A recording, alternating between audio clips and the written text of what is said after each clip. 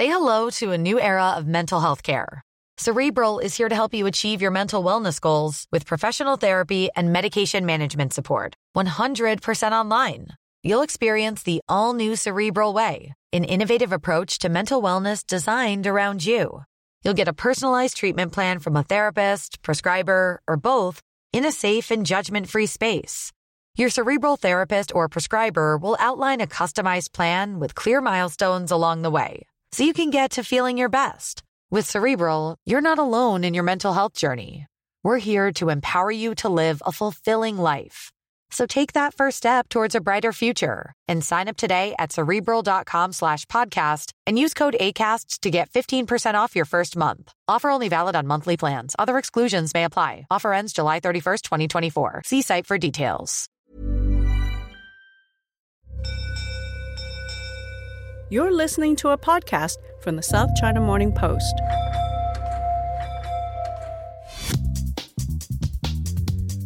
Hello, and welcome to the China Geopolitics Podcast. I'm Chad Bray here in the newsroom of the South China Morning Post in Hong Kong.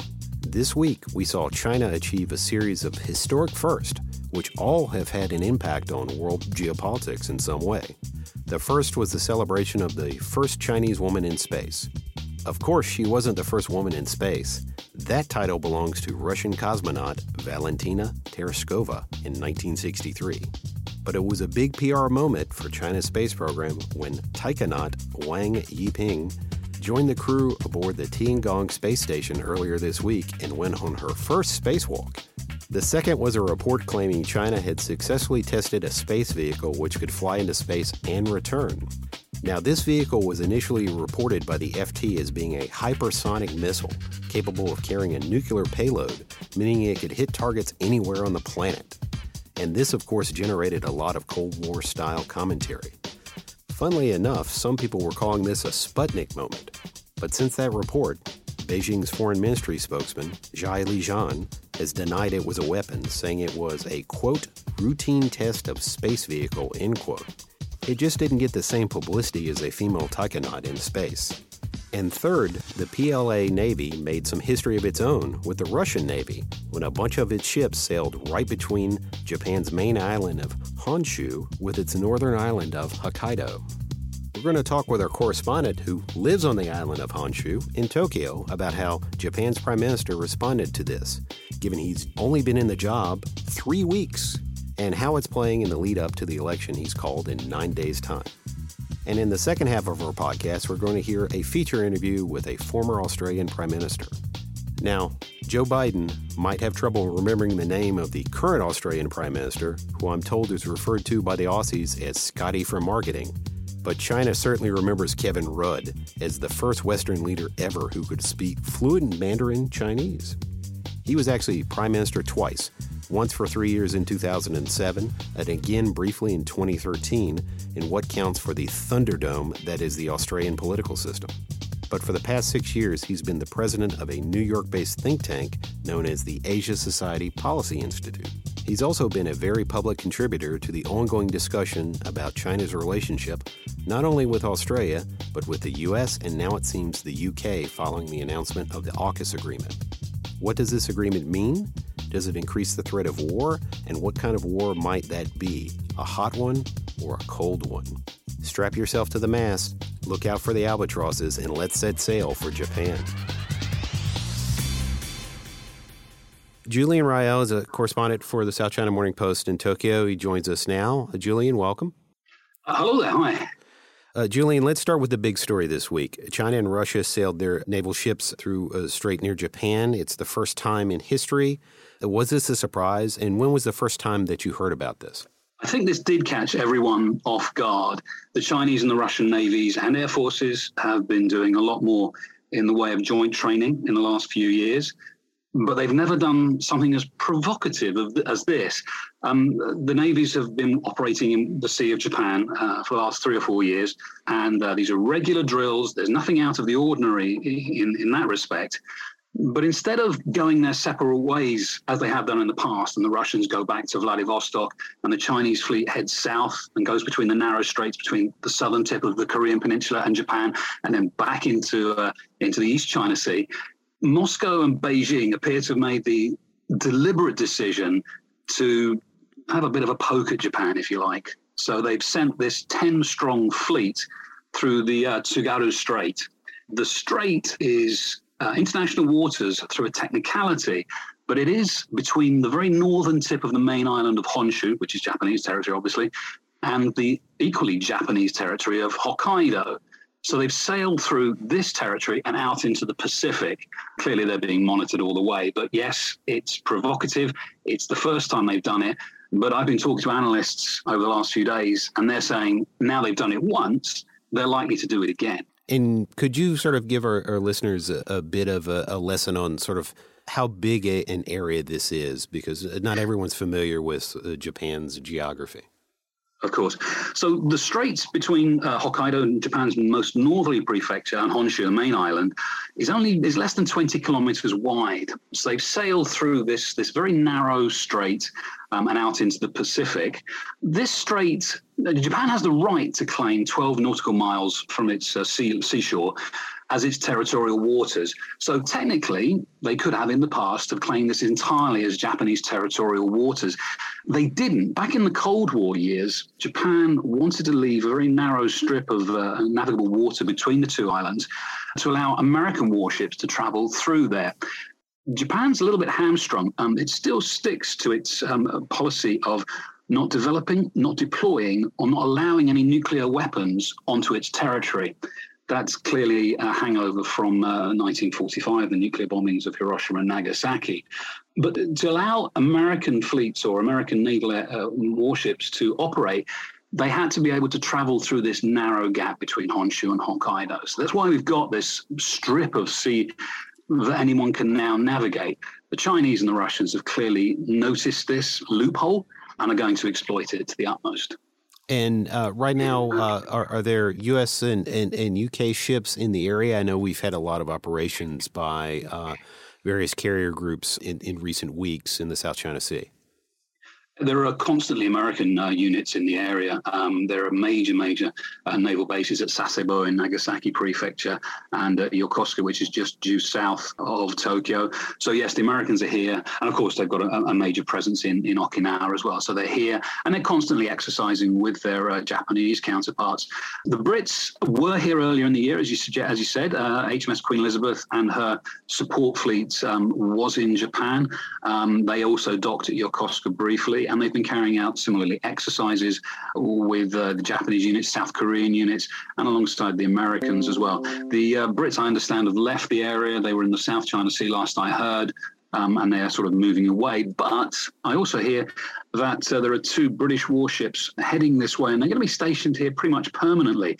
They're smaller coastal patrol craft more than anything, but clearly the UK wants to fly the flag in this part of the world on a semi-permanent basis.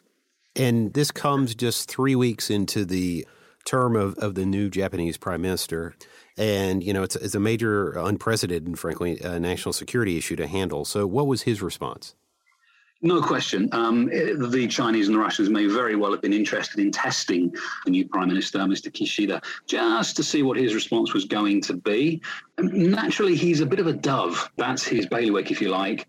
But the sense in Japanese politics is that he is something of a puppet of a prime minister who's gone before him, Shinzo Abe, who's far more of a hawk. Kishida got in because Mr. Abe threw his support behind him in the leadership election. And the sense is that Kishida owes Mr. Abe an awful lot and will therefore follow his line. Given that, Mr. Abe's hawkish tendencies, it seems that Mr. Kishida is towing the line. And I think it was on Wednesday of this week, he came out and said that Japan is going to be looking quite carefully at developing the ability to strike an enemy base if Japanese intelligence is of the mind that the threat is imminent to Japan. This is something that Mr. Abe has said in the past, but it is quite an aggressive move that Japan will have the ability to attack any country that it senses is preparing a missile or some other sort of attack against Japanese interests. So, yeah, he put his foot down somewhat there. Quite how it's going to turn out if push comes to shove, we'll have to wait and see. I also believe that the Chinese are likely to continue testing Japanese patience around the disputed islands in the East China Sea. So another potential flashpoint there. And we've heard Mr. Kishida's response, but what about the Japanese media? What's been sort of the general reaction to what the Prime Minister said as well as to the situation? I think support. The Japanese public and the Japanese media are very much on board with the sense that Japan needs to defend its territories, defend its ocean and land territories. The Senkakus are known in China as the Daoyo Islands, I believe. That is, in the forefront of everybody's minds. There's a major presence down there. The Japanese Coast Guard is in a constant cat and mouse game, it seems, with the Chinese Coast Guard. And it looks like the Chinese seem to be expanding the area in which they hope to test the Japanese forces to the very far north of Japan now. I was speaking to an analyst in the week, and he was saying Tokyo is extremely concerned. The defense ministry is extremely concerned now that Chinese warships are entering the Pacific to the north of Japan and then almost completing a circle around the Japanese archipelago before going back into the East China Sea or Chinese territorial waters there. That's primarily because, obviously, the big Japanese cities and most of the major military bases are on the east coast of Japan, so on the Pacific side. And the Chinese are inching, if you like, ever closer and developing a blue water navy capability. And just at the end of this month, we're going to have the general elections in Japan. So how is this sort of playing out in terms of the election? In the U.S., we would be used to seeing a lot of sort of hawks banging on this ahead of an election. Nobody wants a war. Nobody wants a conflict. I think the status quo is how Japan would like it to remain, and the Japanese people as well. But at the same time, there is a sense that amongst Japanese people that China is being constantly more pushy, more demanding.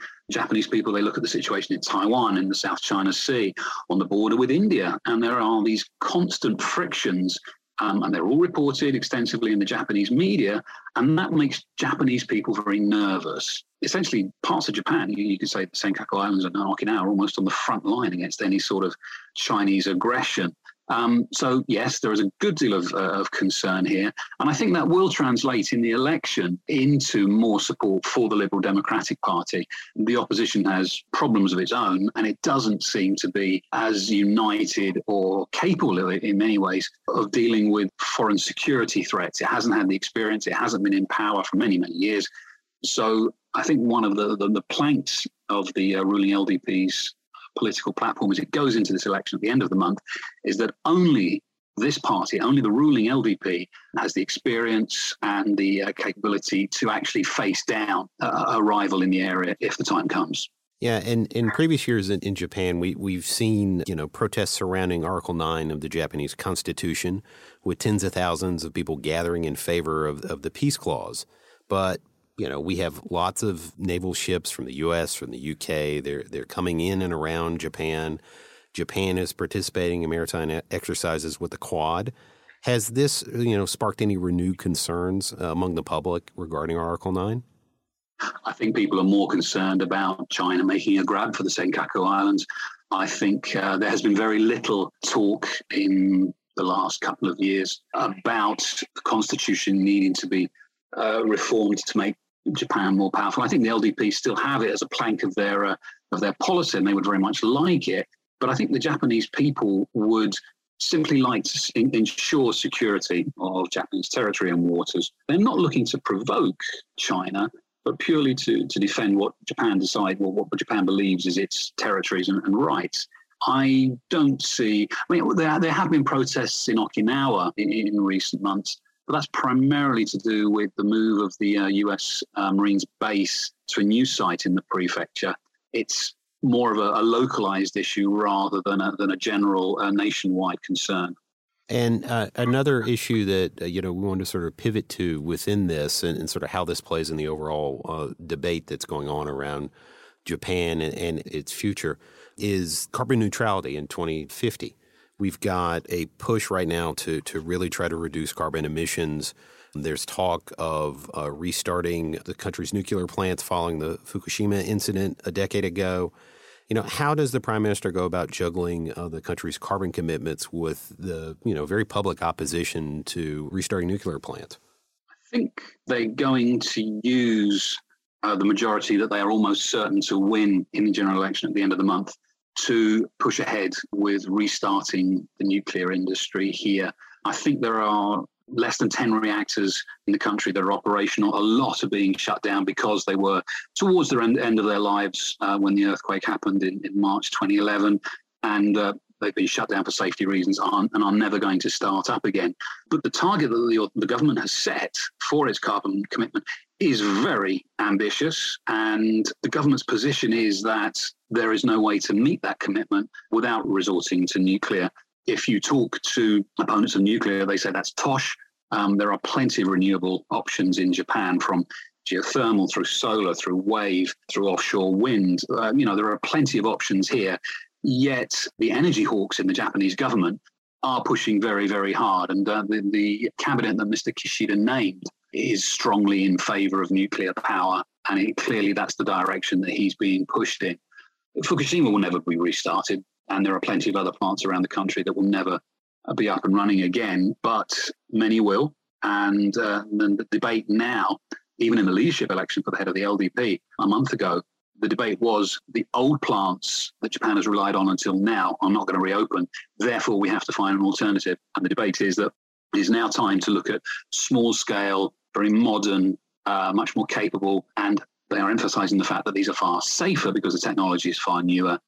Nuclear plants. And that is one thing that certainly they're going to be looking at. And, within that, Japan, frankly, like China, is a big user of coal still for a lot of power production. So is this the step to try to step away from coal? Yeah, I think it is. Japan had to go back to the fossil fuels after Fukushima, after 2011. They've been trying to wean themselves off that. And the answer that the government comes up with each time is nuclear. That, much to the dismay of the green power lobby, that seems to be the way they're going. Japan's energy utilities have invested billions clearly in the nuclear sector, and they have very strong links with politicians. They tend to be liberal with the money that gets thrown around at election times. So clearly their influence is important, and they seem to have won the day in terms of the argument whether Japan should go more to renewables or go back to nuclear. Julian, thanks so much for joining us. We'll look forward to following your updates on SCMP.com. Take care. Thank you very much. Just before we get back to geopolitics, let me tell you about this week's Global Impact newsletter and a story that I've been following quite closely.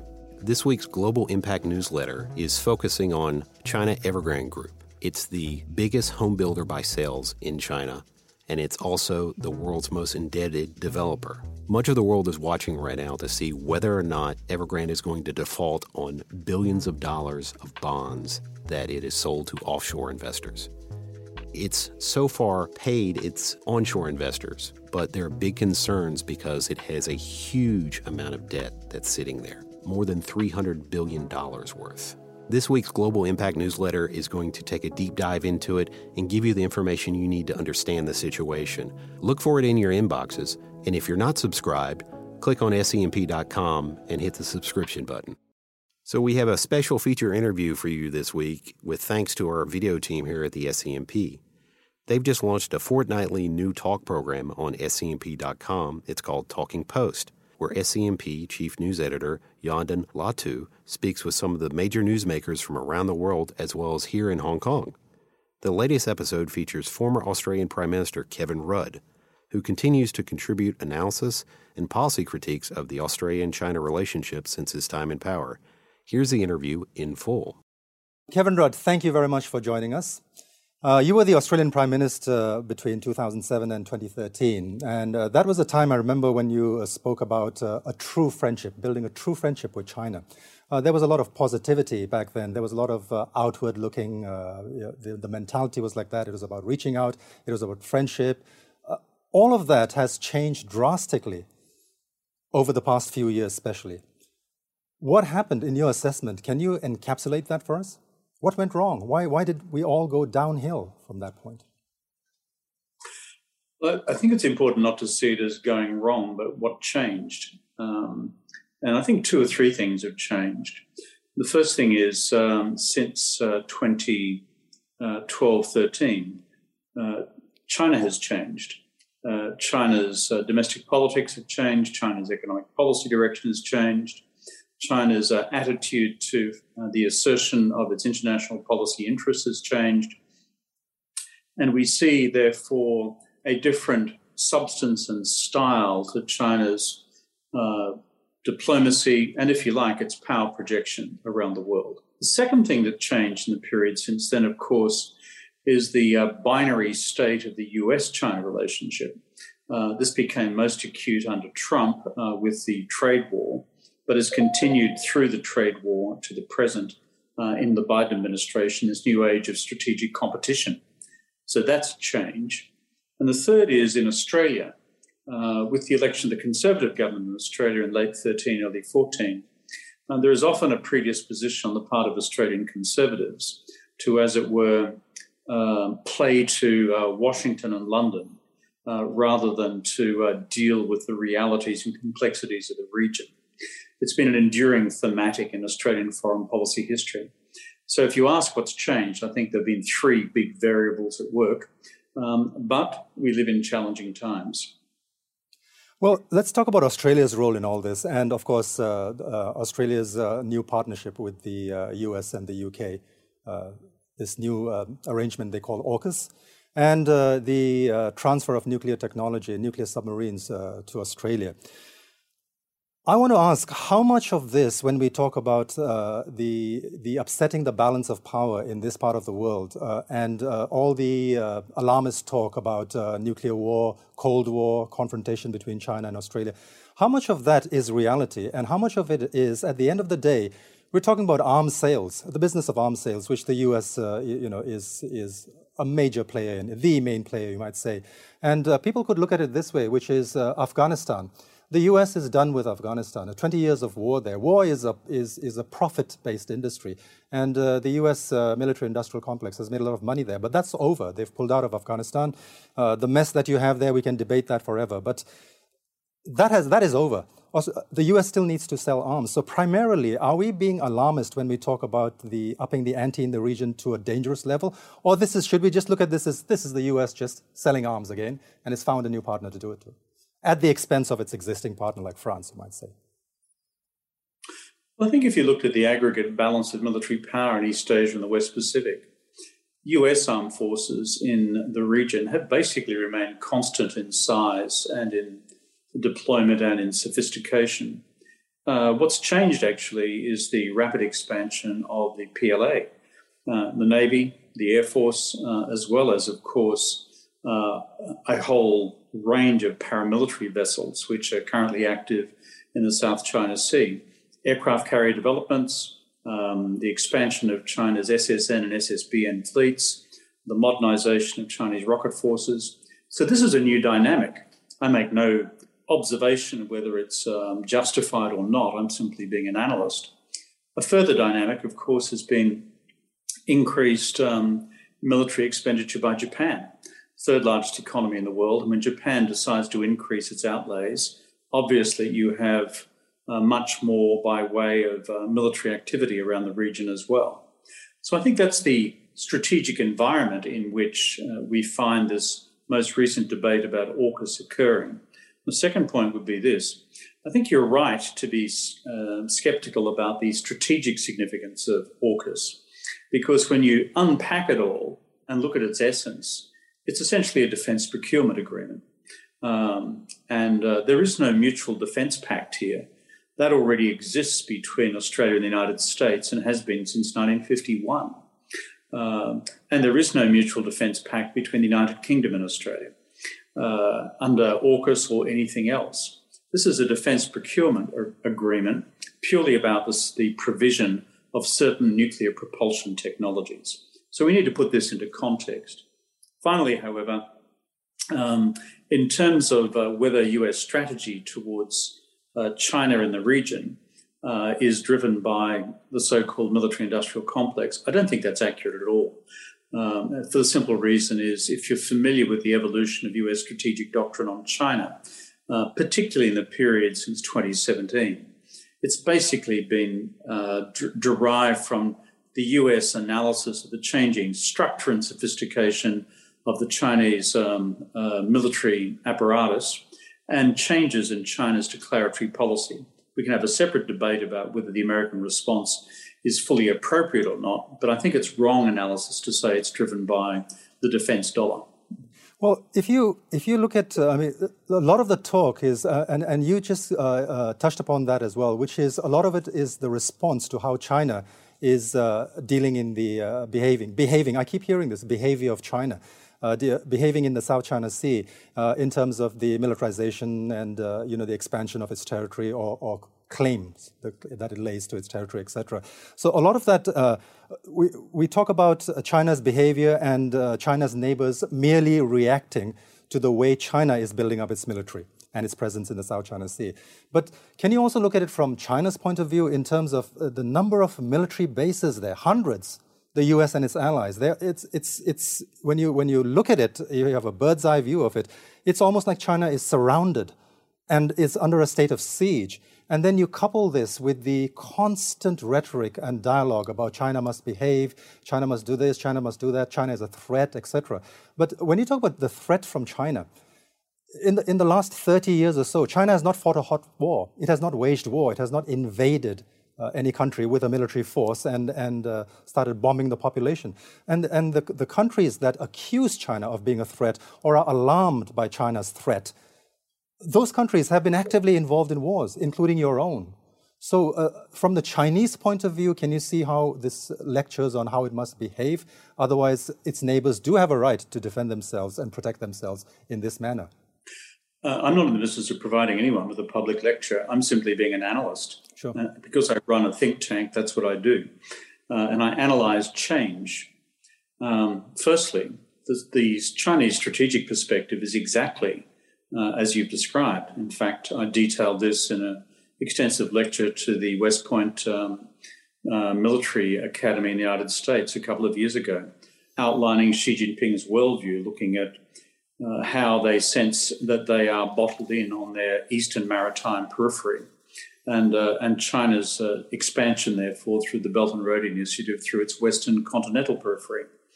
And therefore, when China looks at its maritime history, particularly since the Opium Wars, China has a particular view of its exposure to the great powers, the colonial powers, the neo-colonial powers, the Japanese occupation, not just through Manchuria, but also in maritime operations into Shanghai and along the Chinese coast. These are all factors shaping China's current strategic posture and China's current strategic aspirations, including what remains a maritime preoccupation with how to recover Taiwan to Chinese national sovereignty. So those are all givens. However, in the real world of strategic analysis, perceptions is one thing, actual military deployments and changes in those deployments are another. And what has happened by way of change in the last 5 to 7 years is A, China reclaimed 7 islands in the South Pacific and then, despite assurances to the contrary, then militarized them. That's the first change. The second is in the East China Sea, after the Japanese changed the status quo by nationalizing Senkaku Diaoyudao and turning them into Japanese sovereign territory, China then for the first time began deploying large numbers of aircraft and vessels into the surrounding EEZ and then declared an air defense identification zone in the East China Sea. And thirdly, on the Sino-Indian border, most analysts would agree that in fact what we're looking at is China having moved effectively through a series of operations, the line of control between Delhi and Beijing in the 2 disputed areas of the Sino-Indian border. And so as a consequence, the argument, which military analysts would say, is that in these 3 domains, China has changed the status quo. As you could argue also, the United States and its allies changed the status quo after 1945. But we should not pretend that this is, as it were, a static environment. It's changing, and therefore one change gives rise to another set of changes. Let's go back to Australia again. Australia has a bit of a delicate balancing act, and that's what it's been dealing with for a long time now, walking a fine line between confronting China or containing China or countering the perceived threats from China, and also being loyal to its traditional Western allies. And somehow, during your government's time as well, when the belligerence was not so high, you were able to manage this. Right now, how do they do this? Because you're reliant, your country is reliant on China for trade, and you can see the impact already from the trade punishment that China is meting out due to Australia's, increased friendship with the U.S. To the extent that it was also asking for a COVID inquiry. We don't have to debate that, whether that was justified or not. But what I mean is, in terms of all that, and considering the balance of power, considering the need for peace in this region, we're already in a state of Cold War, let's say, between the U.S. and China, and not making it worse. How does Australia walk this very fine line? Well, firstly, I dispute the fact that we are currently in a Cold War. The defining features of a Cold War... Between the U.S. and China? Not Australia. I'm not talking about Australia yet. The U.S. and China. No, I'm about to say we are not in a Cold War yet between China and the United States. A Cold War between the Soviet Union and the United States had the following characteristics: living on a nuclear precipice against each other, a rolling daily ideological war, thirdly, zero economic engagement. And two of those three factors are not present at present. The ideological divide is there is some decoupling on the economy occurring, but the enmeshment of the two economies is still significant. And we do not have daily threats of mutual nuclear annihilation. So people need to be very careful about the loose use of the term Cold War. I believe there is a trend in that direction, but we are a long way off it yet. Secondly, all American allies in East Asia have a parallel dilemma to Australia's, whether it's the Republic of Korea, whether it's Japan, whether it's the Republic of the Philippines, whether it's the Kingdom of Thailand, whether it's Australia. And non-allies like India face it as well, which is principal economic partner because of China's economic size is Beijing, and the security partner of choice, usually through allied arrangements, is the United States. So Australia is not Robinson Crusoe here. Third point is that in terms of the management, however, of Australia's strategic interests, my argument has always been that we need to balance both our continued military collaboration with the United States, who have been close allies of ours for about 100 years, at the same time deepening our diplomatic and economic engagement with all countries within the region. If I have a critique in terms of the posture of the current Australian government, it emphasises the first and does not emphasise the second. I am concerned, for example, that Australia's current engagement with Southeast Asia is not as strong as it was in previous periods of Australian governments. When you're talking about, you said there is, you don't see a Cold War in existence right now. What about the threat of a real war? Given this latest deal with Australia and the tensions now in the Western Alliance, China's very strong position on Taiwan, etc. Do you see the potential for things to escalate and actually get out of control, with or without this Cold War as a preamble? It depends entirely what time frame we're looking at. If you're looking at the 2020s, over the course of the next decade, I think the probability of a hot war between China and the United States is limited. Limited in terms of the intentionality of either side. China is not seeking to go to war with the United States over Taiwan, nor is the United States seeking to go to war with China over Taiwan. That may change as China's relative military position against the United States improves, and perhaps by decade's end, China concludes that its military capacity to take Taiwan by force will be sufficiently large to dissuade the Americans from militarily engaging in the first place, or if they do so, that China would then be confident that they would prevail. What is the danger in the 2020s is conflict not by intention or design, but conflict by accident. Yes. And that is an incident creating that.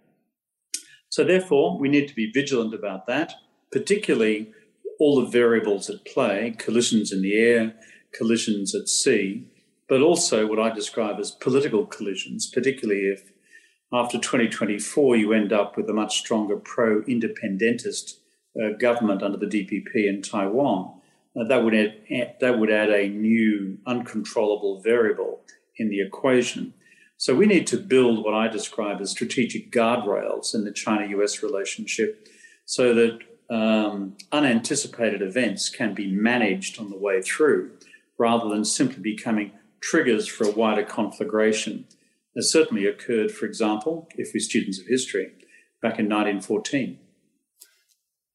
When we talk about Australia's strategic interests here and the action it does need to take vis-a-vis what actions China is taking, etc., in the South China Sea, that's on one level. On the other level, when we're talking about Australia actually engaging in the details of matters such as, say, Hong Kong, for example. Australia recently, or some time back now, talked about offering safe haven to Hong Kongers in danger, to warning its citizens in Hong Kong to watch out for this national security law that's in effect here. Now, I live in Hong Kong, and I have a pretty good idea of how this national security law works, and also in the context of what happened here in 2019, when you had utter anarchy and violence on the streets and all kinds of stuff that went on. So, Australia, on the one hand, while protecting its strategic interests, how do you see its involvement in the nitty-gritty of arguments between the US and China, where Hong Kong is often used as a little middle point where you can talk about, look at human rights in Hong Kong, etc. How much of that is actually important to Australia? Well, Australia is a liberal democracy, and Australia is not alone in that. The posture of Australia on these questions of liberal democracy and the universality of human rights proceeds also from the Universal Declaration on Human Rights of 1948, which all countries in the region have signed and have ratified, including China. And secondly, it proceeds from the International Covenant on Civil and Political Rights of 1967, which all countries in the region have signed, although in China's case not yet ratified. And so we would simply anchor our position on what those two international covenants say, as opposed to a subjective view held by a particular Western government at a particular time. I think the other thing to bear in mind is that the reason we have a Human Rights Council in Geneva is that it's created under international law, not by the Americans, not by the Australians, not by the Russians, not by anybody else, to uphold those two conventions. And so when you see the matters that you've just referred to being taken up in the HRC, that's the forum which international law was used to create those bodies in the first place. And again, I think it's probably not accurate to pinpoint Australian critiques as being uniquely Australian. They come from Canada, they come from the United States, they come from New Zealand, they come from Japan. They also come from virtually every member state of the European Union and other democracies as well. So therefore, there is always going to be tension on this question in terms of a classical Chinese communist view of rights and a one-party state, and its view that that rights should always be subject to the power of the ruling party versus a universalist view of rights anchored in this international treaty law. So you're going to have this as a continuing structural tension. Yeah, that's what's happening in Hong Kong right now as well. That's exactly the same debate going on in Hong Kong. Kevin, what do you think of the role of the media in all this in terms of helping people to understand stuff or exacerbating the situation? I mean, for example, with the Hong Kong reporting, we had a lot of problems with Western media reporting, very black and white, with no acknowledgement whatsoever of the many shades of grey and other colours in between. You've clashed a lot with, this is an issue that bothers you as well with the Murdoch media, right? Well, in the business of international relations, you're always going to have a problem in terms of foreign newspapers and foreign media organisations reporting local nuance. It's just a problem. And so you would have had a lot of international reporting, for example, about the popular reaction in Hong Kong back to the original umbrella movement of 2014 through to the more recent actions in 2019 over the Hong Kong government's efforts to change the extradition law. And we saw what happened as a result of that. You saw Beijing's reaction to that. You saw the national security law being implemented. And you've now seen a series of actions taken against individuals in Hong Kong. The bottom line is you will only have a certain amount of that covered, as it were, in the international media. And the reality which all countries face is they'll take the big topics and the big headlines, and they will not take the smaller stories and the smaller headlines which deal with people's day-to-day lives. That's just reality. We could all wish it was different, but that's just reality. But the truth is, in Hong Kong, things have changed. The national security law is new. It's a new reality. And therefore, as a consequence, when you have individuals, whether it's newspaper proprietors or Hong Kong democratic activists who are charged and in some cases convicted of offences, that is new. That was not the way Hong Kong was several years ago. So therefore, because it's new, it constitutes news, and therefore it will be covered.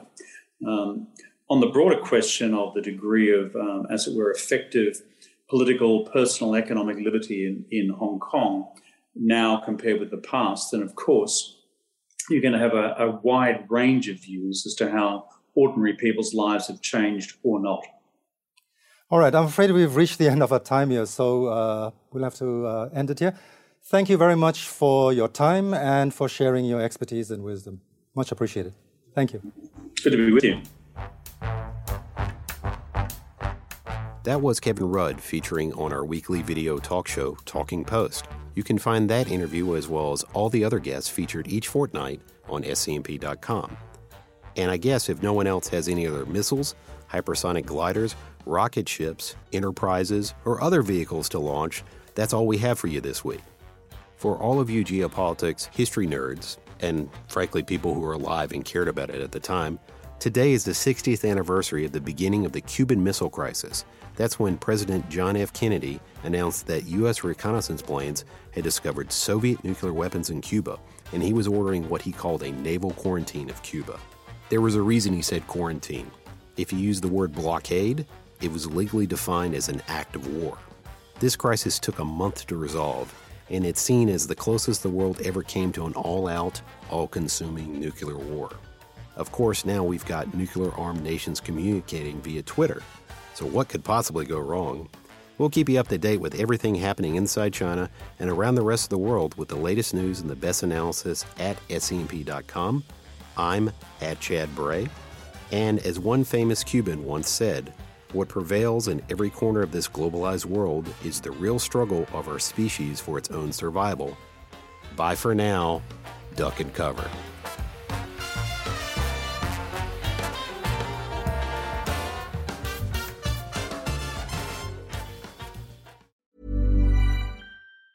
Tired of ads barging into your favorite news podcasts?